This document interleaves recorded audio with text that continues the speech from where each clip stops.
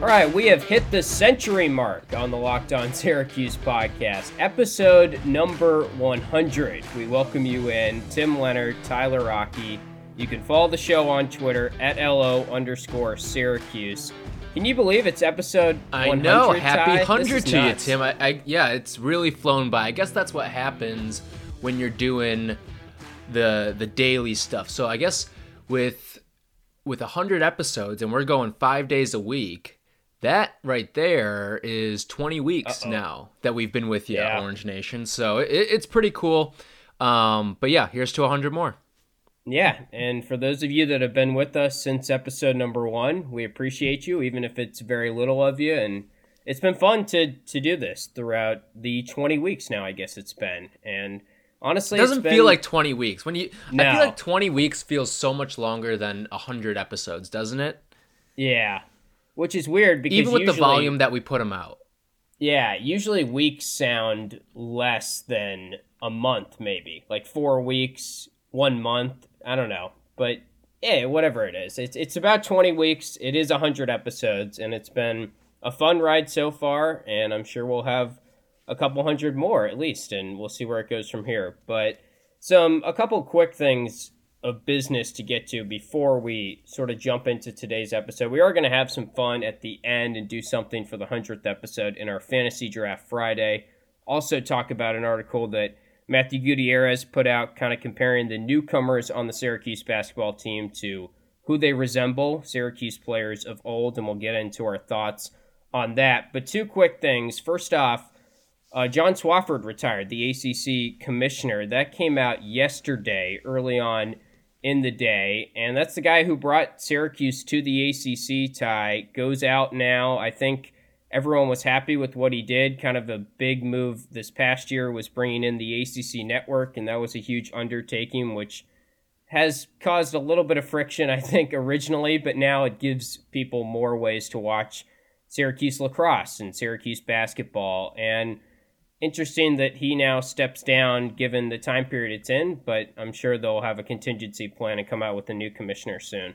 Right, and so he'll finish out the 2020-2021 seasons, but yeah, I think it is important to note he was the guy in charge when Syracuse got brought over, and I mean, this guy has expanded the conference a number of times. They started at, I believe, 9 teams when he took over, then he got it to 12, and now it's all the way up to 15, so I mean, he's added 2/3 of what the conference initially was to its current roster, and then also you think about roping in Notre Dame for basketball and some of the other sports too. So I think when you think of the brands that he brought to this conference, even though he's branching out of the stringent coastal being that the ACC used to be, he has brought in a whole new audience to the ACC. I mean, he's gotten some Midwest love with Notre Dame and I guess Louisville in a sense if you count them, and then Northeast with Syracuse, Boston College. So he's done a lot of really good things for this conference, and I think the ACC network too, even though it probably took a little bit longer than most people would have liked to get that thing up and running. I mean, you think about the Big Ten was really the first one to get this thing going, and they've had their network out for quite some time now.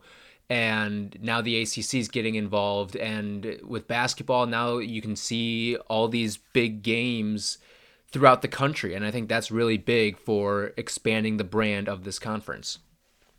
Yeah, definitely always fit the bill of the ACC. Just kind of a good Southern gentleman when you watched him do his speeches and stuff. But the other thing is, Wagner is now on the 2022 football schedule, and that is now final. They got Purdue that year, so that came through actually a couple days ago. Last time Syracuse played Wagner, they won 10 games, so hopefully that's a good omen for them to add what will likely be an easy win to that 2022 schedule. But jumping into this article now that Goody wrote, and obviously the 4 newcomers for Syracuse this year, Alan Griffin, the transfer, Kadari Richmond, Woody Newton, and Frank Anselem now make up that freshman class, which is up in rankings recently. I think we'll touch on all these. Goody wrote one guy from Syracuse's past, a former player that might resemble their game. Alan Griffin, to me, is probably the toughest one to compare to another player. Goody's comparison was Malachi Richardson. And the thing I'll say about that is I think it's about as good as you can do. I was racking my brain, couldn't really find anyone else because Griffin's kind of got a weird game. He is a very good 3-point shooter, and that's where the correlation is. We'll do some catch and shooting like Richardson.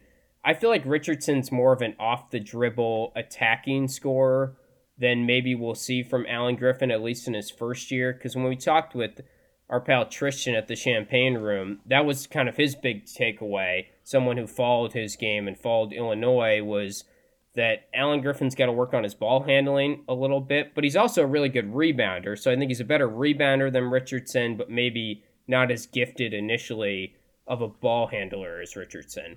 You know, it's interesting you bring up that you think he's the toughest. I'd actually argue he's the easiest to pin a comparison on because we've seen college tape on him. The other three guys, we haven't seen any college tape on them. So I think in that regard, you look at Griffin, a guy who you've seen on the floor before, and while Malachi, I think, is a little... They do some different things, but I think largely the comparison is right. So Griffin's a little bit better shooter. He, in his most recent season, in comparison to Malachi's freshman season, shot the ball 5% better from three, 12% better from the field. But you're right, Malachi's definitely a better ball handler. He's good at creating his own shot. But they're both really good off the catch, and they're both really good coming off of screens as well. And I think what we're going to see out of Alan Griffin is we're going to see a lot more attacking because that's what you kind of have to do in the Big Ten as a wing or a two. You have to be a good attacker as well on top of being a good shooter. And that is probably why Alan Griffin was maybe didn't get quite what he was looking for minutes wise is because they had really good attacking guards at Illinois, like an Ayo Dosunmu. So when he had to deal with that, he was. I think we have yet to see the best of Alan Griffin in terms of getting to the rim. I think he's a little more than just a shooter. I think we're gonna see him get a little bit of a head of steam when he starts going, kind of like what Malachi did. I think people pinned Malachi as a shooter, but he was obviously a lot more than that. Yeah, I think they're both big guards that honestly can play sort of both spots in the zone, 6'5", 6'6", in that range. I think Griffin's going to be a very good defender, kind of a very good character guy or IQ guy. When he's on the floor, going to make I don't know character guy. Character. He had his run-ins at Illinois. Right. But. Well, I guess what I'm saying is the way Joe Girard was always hustling. From what we've heard, he's just a fun guy to watch and a fun guy to have. Right, he was a fan favorite. Yeah. So, and Malachi was too. I think Goody even said in his article that Malachi's production his freshman season was about 13 points a game, almost 14. Had that great run. Probably not going to maybe get quite as much from Griffin in his first year, but I wouldn't be too shocked, depending on when that first year is, I guess. And obviously, I think we're both on the side of the optimistic side that he does get a waiver passed. So Kadari Richmond is the other guard, I guess, in this sort of newcomer group, and probably my favorite freshman of the group. Goody said Mike Gbinije for him. And at first, I kind of was a little hesitant. I racked my brain a little bit. I think that's probably the best comparison. He's not quite as good of a shooter right now, at least, as Gbinije, but everything you hear about Richmond is his ability to attack the basket. Jim Boeheim has been very bullish on that. He says he attacks the basket as good as really anyone they've had recently, and that's what you're really excited about with him is his pick-and-roll game, his driving, attacking ability, which obviously Gbinije was really good at. And I think that's a pretty solid comparison overall. Yeah, I think it's all right. I think the shooting element, though, is what's really a big thing because Michael Gbinije was a phenomenal shooter. I mean, this is a guy who shot almost 40% in each of his last two seasons from distance. I always thought, and yes, Michael Gbinije was great at getting to the basket on top of being a good shooter because once you have the respect of the defender as a shooter, you have that ability to blow by them. But I don't think that's where Kadari's game is at right now, and who knows if it will get to the level of shooting that Michael Gbinije got to. I almost see him as a little bit more like a Michael Carter-Williams type. And I was going to say that. in the fact that super long. I mean, again, these are all big guards, 6'6" guys that are playing the point guard position. You got a good handle on the basketball and a facilitator off the dribble. I feel like Michael Carter-Williams was kind of Mike Gbinije without the jump shot. And that's kind of what I see Kadari Richmond as. A guy who can get to the basket, and he's got the ability to facilitate outside, and he doesn't have necessarily that shot, but he can get to the basket. He's aggressive, head down, downhill guy. Yeah, I think he has shades of both of them. I'd say he has to prove himself as a facilitator a little bit more to get to especially the Michael Carter-Williams level of facilitating. But the way he attacks the basket, honestly, and this is maybe a comparison that some fans might not like as much, but kind of a pre-injury, like junior year Frank Howard a little bit too. Because I thought about that too. Because he would not go to the basket the beginning of his senior year because he had the injuries that he was dealing with. So you never saw him go to the basket. But I mean, he relied on that shot. But before that, you are right. And he was a guy who got to the basket, and that was kind of his MO. Yeah, and I think he's similar skill set, similar frame. I would say Kadari's actually a little bit bigger than Frank, but Frank was a big guard, 6'4" at the top of the zone, had longer arms than most 6'4" guys, good defender. I think we'll see shades of that a little bit too. I don't think he'll be quite as good as a pull-up jump shooter as Frank got to, but almost the way that Frank wasn't as much of a facilitator and as Michael Carter-Williams, and I'm not saying that Richmond is going to be like a turnover guy or anything like that. I think Howard had some flaws, but he also had some really good things. So you can never have a perfect one-to-one comparison with these guys. But I'd say... I will say, though, too, your facilitation is only as good as the guys that are finishing for you as well. And Michael Carter-Williams, I mean, he had James Sutherland, he had CJ Fair. Those were the guys that capped off a lot of his baskets. And when I think about that, I think, like, who is going to be that guy for Kadari? Is it going to be Frank Anselem once they get a little bit of chemistry together going, or who's it going to be? Because they're going to have to figure out that position, the center position moving forward, especially from an offensive standpoint. So 2 guys down and 2 more comparisons to go. We will discuss Woody Newton and Frank Anselem's former Syracuse comparison in just a second. Before we do that, got to tell you about our favorite protein bars on the entire market, and that is Built Bar, of course. Built Bars are tasty and healthy for you. A protein bar that tastes like a candy bar. They've got 16 amazing flavors, coconut nut-free flavors, and their bars are covered in 100% chocolate, soft and easy to chew, and low calorie, low sugar, but they somehow have that high protein and high fiber that is so great for finishing up a workout with a nice, delicious treat that can help you lose or maintain weight. So go to BuiltBar.com, use our promo code LOCKEDON. You'll get $10 off that first order where you can customize all your amazing flavors, throw it into one box, and get it to you right now for $10 off by using that promo code LOCKEDON at BuiltBar.com. Okay, 2 more newcomer comparisons to get to from this article over at The Athletic from Matthew Gutierrez. We got Woody Newton, Frank Anselem. We'll start with Woody, who has been committed for a while, forward, 6'8", 190. And I think this comparison is spot on from Matt here. B.J. Johnson is the comparison. Didn't have the greatest Syracuse career, only averaged like 4 points a game in his final season before transferring. And I think Woody will do better than that, but I do feel like when I watch B.J. Johnson's tape again, when I watched Woody Newton's tape, it's basically spot on in terms of lanky forward who I hope Woody could be a little bit better at the other stuff, rebounding-wise, than Johnson, but pretty athletic, pretty fluid jump shot, and could score from kind of all 3 phases on the court. You know, I'm going to flock away from the pack once again here. I actually look at Woody Newton, and I almost see him as a little bit of Marek in him.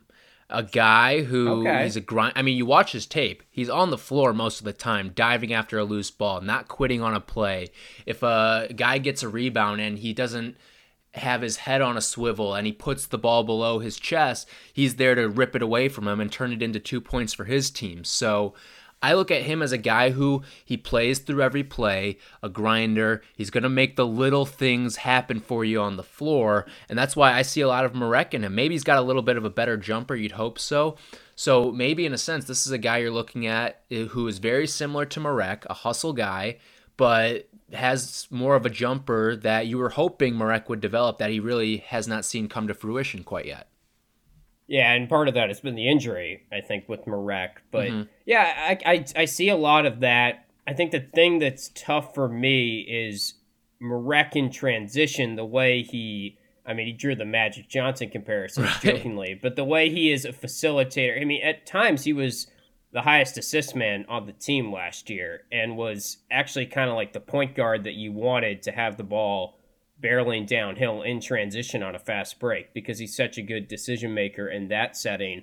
So I think Woody has room to grow there. But again, this is going off his high school tape. And candidly, I have not seen Woody Newton play in person. Things will change, obviously, in his development as we go from his freshman season to where Marek is at this point now, entering his senior season. And like I said, you only can really take shades from one or two players here. I do feel like BJ Johnson's pretty spot on with him, though, just in their sort of frame. And I hope Woody gains a couple pounds and blossoms into a little bit better of a rebounder. He kind of has a little bit Robert Braswell in his game, too. I think that's also another spot. And I think very similar to Braswell is it's going to be tough to find him minutes, too, because the places that he is supposed to play these next couple of years is going to be very clogged up with bodies and guys with better rankings than him, too. So where will he fit into the mold? That's what we're waiting to see right now. And that's kind of the same situation Braswell found himself in. Yep. So Frank Anselem, the last guy to compare here. And Goody went with Tyler Roberson, one of your favorite players. Oh, Ty. Yeah. I like this one. I think Anselem is the quality with him that everyone should be really excited about from hearing his high school coach, from watching his tape, is rim running and his ability to go up and down the floor. His high school coaches even said he's like a gazelle at times when he goes up and down. A guy that is still raw, didn't start playing basketball until not that long ago, has to work on his jump shot like Roberson, but around the rim, he gets the ball, he puts it back for dunks, he's good at catching alley-oops, you throw it up to him, he'll go get it. And he has some of those Roberson traits that really junior year, when Roberson had a better year, I'd say, than his senior year. I would say that's something that we could expect from Frank Anselem pretty early on, and then maybe he rounds out his game more and adds hopefully a better free throw shot than Roberson. He definitely has the longer reach, and I think while Roberson was always a pretty good defender, he wasn't necessarily a shot blocker. He was more of a shot alterer. I think Anselem's a guy who's going to be more of a shot blocker, but I do like the Roberson comp here because active guy, super athletic, and he runs the floor. He plays really hard. And this is a guy who can play above the rim. I mean, think of the iconic picture of Tyler Roberson's career. It's that game at Cameron Indoor where he's skying high and grabbing an alley-oop with one hand that, honestly, the pass wasn't that great, but it was in a place that only Tyler Roberson could get it, and he went up and he put it home. So that's kind of what I think of with Anselem, too, because Syracuse has not had a lot of very coordinated big guys, and Roberson wasn't the most coordinated, but I would say of all the guys that have come through recently, he's right near the top, if not at the top, of coordinated big guys on the roster. So when I look at that, and you heard Anselem's coach say that hand-eye coordination is one of his strengths, and that makes our eyes light up because we haven't seen that out of a Syracuse big man in quite some time. So with Anselem, I think if he's a guy that runs the floor and can make some of those highlight plays, those exclamation point plays, and it gets rewarded that way, that's going to be really cool to see. And I think that's what Syracuse probably anticipated when they got a guy like Tyler Roberson, and now they've got that second go-around now with Frank Anselem. Yeah, it's so funny hearing you say Syracuse hasn't had a lot of coordinated big guys. And I totally agree with you. I mean, Syracuse isn't alone. Reaction. There's a reason why big guys have this stereotype about them that they're not very coordinated. It's because they grow at a much different pace than the average human grows. So they have to adjust to their body, especially at the college age. I mean, you hear all these guys, 6-inch growth spurt. That messes with your body a lot. And when you have to go from being a guard at 6'3", 6'4", and now all of a sudden you're a center, that takes a little bit of growing into your body. And that's why it's so tough for a lot of these guys to have that coordination. Yeah. I'd say they've had a lot of guys that came in underdeveloped and haven't quite developed like maybe we would have hoped or maybe we would have thought they would develop at that point. But who knows? I mean, Bourama Sidibe kind of had a late season resurgence this past year. So. I will say this. You want to know what's very, very refreshing to see from this list of 4? 3 of those guys played on that Final Four team in 2016. So just saying. Yeah. Just saying. That's a good point. You got some pieces there. Yeah, I like all those comparisons from Goody, and I am very excited now to add Alan Griffin and Anselm to this class and kind of in this off-season period, so to speak. I think it really has rounded out what is going to be 4 exciting newcomers coming to Syracuse. So we'll have some fun now. It's our 100th episode, as we mentioned at the top. We're going to do a fun Fantasy Draft Friday, looking back on the time since we've started this podcast. Okay, time to wrap up the week on the Locked On Syracuse podcast. I guess wrapping up our 20th week of this podcast. We have you every single weekday. Today does mark episode 100 here on this Friday. So we usually do Fantasy Draft Fridays when we can, when we don't have interviews. Today we're going to do one and kind of using the timeline of when we started the podcast, which was right around that Wake Forest game, early February, the buzzer beater from Goodine, right on February 8th, I believe, was that Saturday. We started the podcast the Monday after that, I think, Ty, which was the 10th. Yep. Does that sound right to you? Yep. February 10th was our first episode. I was looking back through the archives, preparing for this part of the pod, and 2-10 was episode number 1. Which has been both the longest 4 months or whatever. I can't even judge time. The longest 2 months and the shortest 2 months also. Yeah, right. The first 2 months were very, very tough, but since then, it's flown. Yep. So anyway, we're going to use that as our timeline. In the draft here, the rules are we get to pick the best moments from Syracuse athletics in that time period. Been some good recruiting wins, been some fun games, so I think you can kick us off. We'll each draft 4 guys, Ty, and I bet I know where you're going with the first pick here. Yeah, I think the first pick is pretty easy here. No doubt, 1,000%. Dior Johnson committing to Syracuse. That's the first topic that we covered in our podcast. And Dior Johnson, I know, crazy. But Dior Johnson was a big recruiting win. And on top of that, you've seen the recruiting win Syracuse has gotten as a result of Dior kind of being that quasi-recruiter on the trail for the Orange. So Dior Johnson, I think, runaway favorite for the number 1 moment since we started this podcast. So the number 1 moment comes from a day 1 moment. Yeah, pretty amazing. That first weekend was unreal, and we'll probably get to more of that. I remember we hopped on the first podcast and we were like, man, we should have started this a while ago because all of a sudden Syracuse has like their best weekend ever.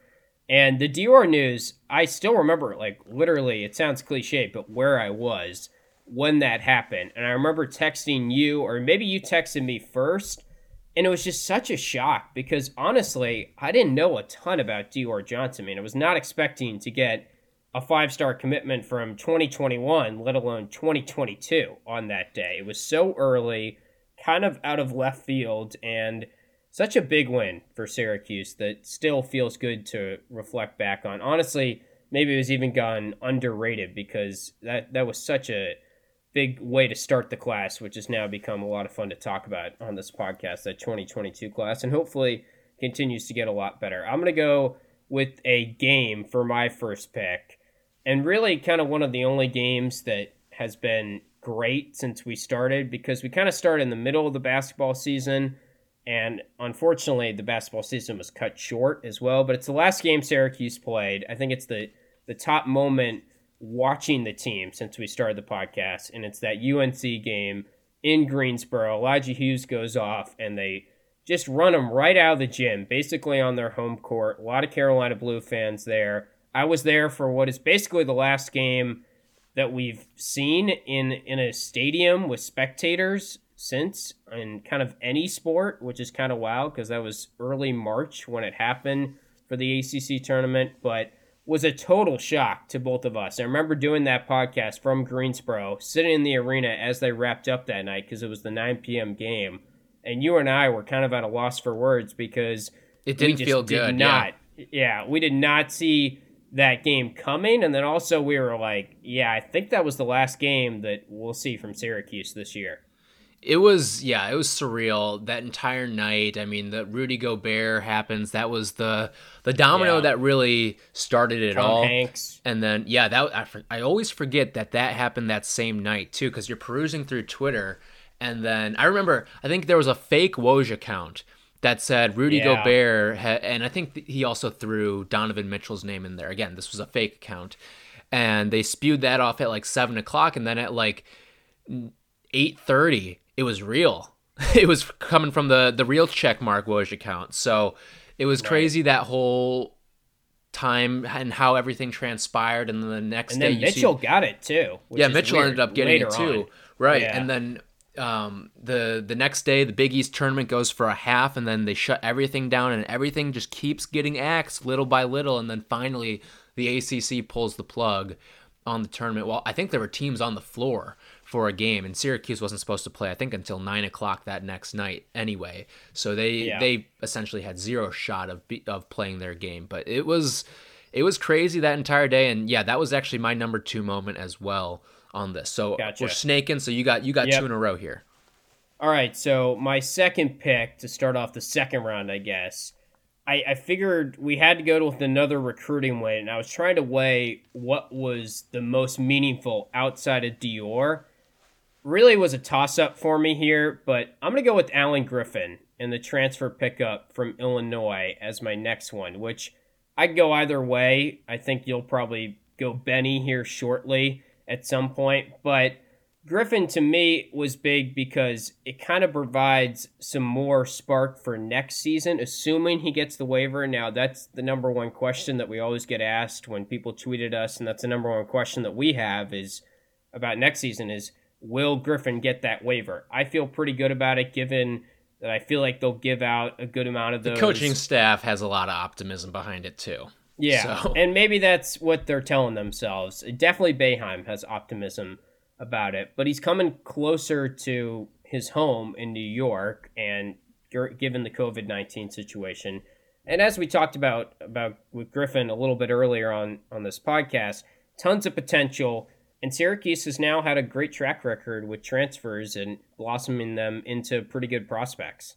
And one more thing on that waiver front, too, on why it's probably pretty likely. I mean, we see a guy, Johnny Juzang, go from being a guy who he was at Kentucky, he's transferring closer to home to UCLA, and he already has his waiver. So you feel pretty good about Alan Griffin if that's the method to the NCAA's madness. Now, again, that method could be completely different from when Juzang transferred and from when Griffin's going to hopefully get his waiver. Who knows? We don't know what the method is for the NCAA. But yes, I had Benny ahead of Griffin on my list because I feel like Benny signaled a bigger recruiting win.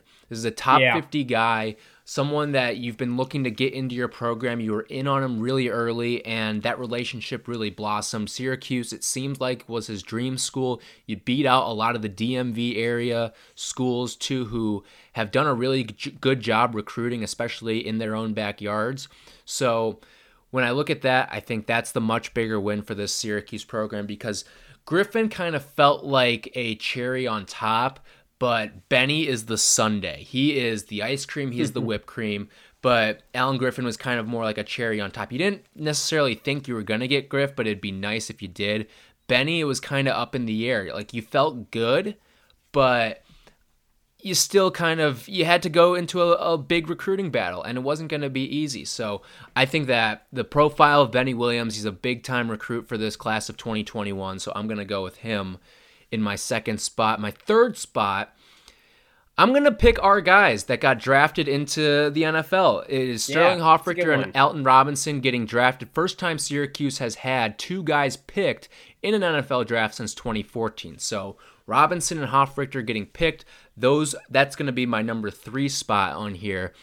It was really cool. We talked with Sterling, and he seemed very excited. He was also pretty excited that he's going to go kick in a dome once again.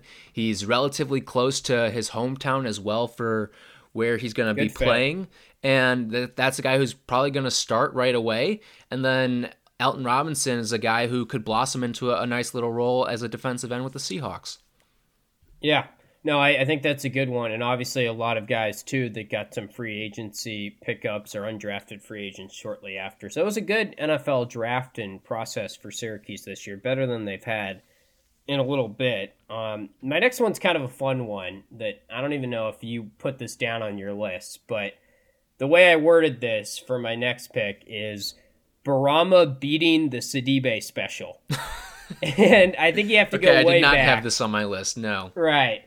And in other words, Barama's resurgence at the end of the season, I think, was a big moment for how I feel about the future of the center position, how I feel about the future of the team heading into next year, whenever that year is, and how I feel about just Barama as a whole and his health and everything. He had some great games like that UNC game where it was a couple double-doubles in a row, and the Sidibe special, we joked, was when he got to 5 fouls, just at the snap of a finger, and he had that stretch where it was fouling rapid out. Rapid fire, and oftentimes. Yeah, it was fouling out in 10 minutes, fouling out in 10 of 11 games or something, and it was just really, really sickening to watch and really frustrating to watch your center just not be able to play defense without fouling, not be able to stay in the game. They had to go to Jesse Edwards late in some games, like the Clemson game that could have been a big win for their tournament resume and their kind of feigning bubble hopes. But then all of a sudden he sort of figured out the foul trouble thing, and we always had our prop of 4.5 fouls over or under on the Sidibe special for each game. And all of a sudden he made me a believer, and he started going under pretty frequently. And if we were actually betting money on that, I would have lost a lot by the time, because I kept waiting for him to turn the corner. But now I feel much better about where Barama's at going into next season. Yeah, that's a solid one. I would have never thought to go there with my picks. But so you got what? Do you have one more and then you're rounded out? I think I go next is how the snake works. So I'll take Frank Anselem, the recruiting win there. As we talked about, a late recruiting win, and we already touched on his game a little bit, so I don't have to go into too much detail on it. But someone that, kind of like Griffin, initially wasn't sure. We tracked his kind of odd recruiting sort of mindset from the very beginning and how he reclassified, and then all of a sudden his top 3 was completely scrubbed. And then Georgia's back in late, and it's like, whoa, where'd they come from? But Syracuse started getting those crystal balls. Was kind of a surprise when they first came in. By the time he announced, we expected it to come. And a great way to add another center to the fold of the position of need, really, which is what makes me most happy about it. Yeah, the week of Red Autry. I think that is a moment in and of itself that you could have bunched into one. But no, it's fine that you split it up there. I didn't have Frank on my list. I had a couple other things because, we each pick 4, so I usually come up with a list of 8 things. And you went off the board on 2 of them, so I've got 3 extra ones here. So the one that I'll take to round out my list, I've got Syracuse women's lacrosse when they went to Maryland and Mike dropped on the Terps, because remember, the Maryland women's lacrosse team did not want to drive through a little bit of snow that I'm pretty sure didn't even end up showing up. And Syracuse said, well, okay, if you're not going to come play us, we'll come play you. And they went to College Park and beat down on Maryland, who I think was also a top 5 team at the moment. And that was just one of the most statement wins in all of sports that I've seen. I mean, we loved The Last Dance. That's something Michael Jordan would have done. Okay, you're not going to come to me. I'm going to call you soft, call you out, and then I'm going to come to your gym, and I'm going to beat you. They went to their turf and beat them like that. I thought that was one of the coolest moments of Syracuse sports that I've seen in my life. I thought that was an absolute mic drop moment, and props to those ladies for doing that. So the other 2 things that I had on here, Elijah Hughes making the All-ACC first team. That got omitted off the list. And how about the fact that TBT is on? I mean, we're longing for sports, and TBT is going to be the first sense of basketball that we're going to get back to on American soil. So I feel like that was a pretty landmark thing, not just for basketball, but for sports in general, to see that some of these leagues have these plans in place now to get these things going. Yeah, and also shout out to the men's lacrosse team too, I'd say, because they were kind of national champions this year in a weird way. They were number one and looking really good. And we talked about when it first happened, but that was such a shame that a program that's trying to get back into that national spotlight kind of had that season cut short. But it looks like a lot of guys coming back. I think those lax sims that they were rolling out too, they were pretty generous towards Syracuse, and I think they only ended up losing 1 or 2 games from what I would see on Twitter. I wasn't actively following it, but I'd see it pop up on my feed every once in a while. Yeah, go ahead and hang the banner, Cuse Athletics. Yeah, hang the banner for that. Hang the banner for basketball too. ACC champions. You won the last ACC game of the year, so go ahead, stitch it up. Yeah, honestly, the last college basketball game that was decided anyway, because of course Big East started and then stopped the very next day. But it's been a fun 100 episodes to this point. That kind of recaps what has honestly been a sneaky good stretch, especially for recruiting.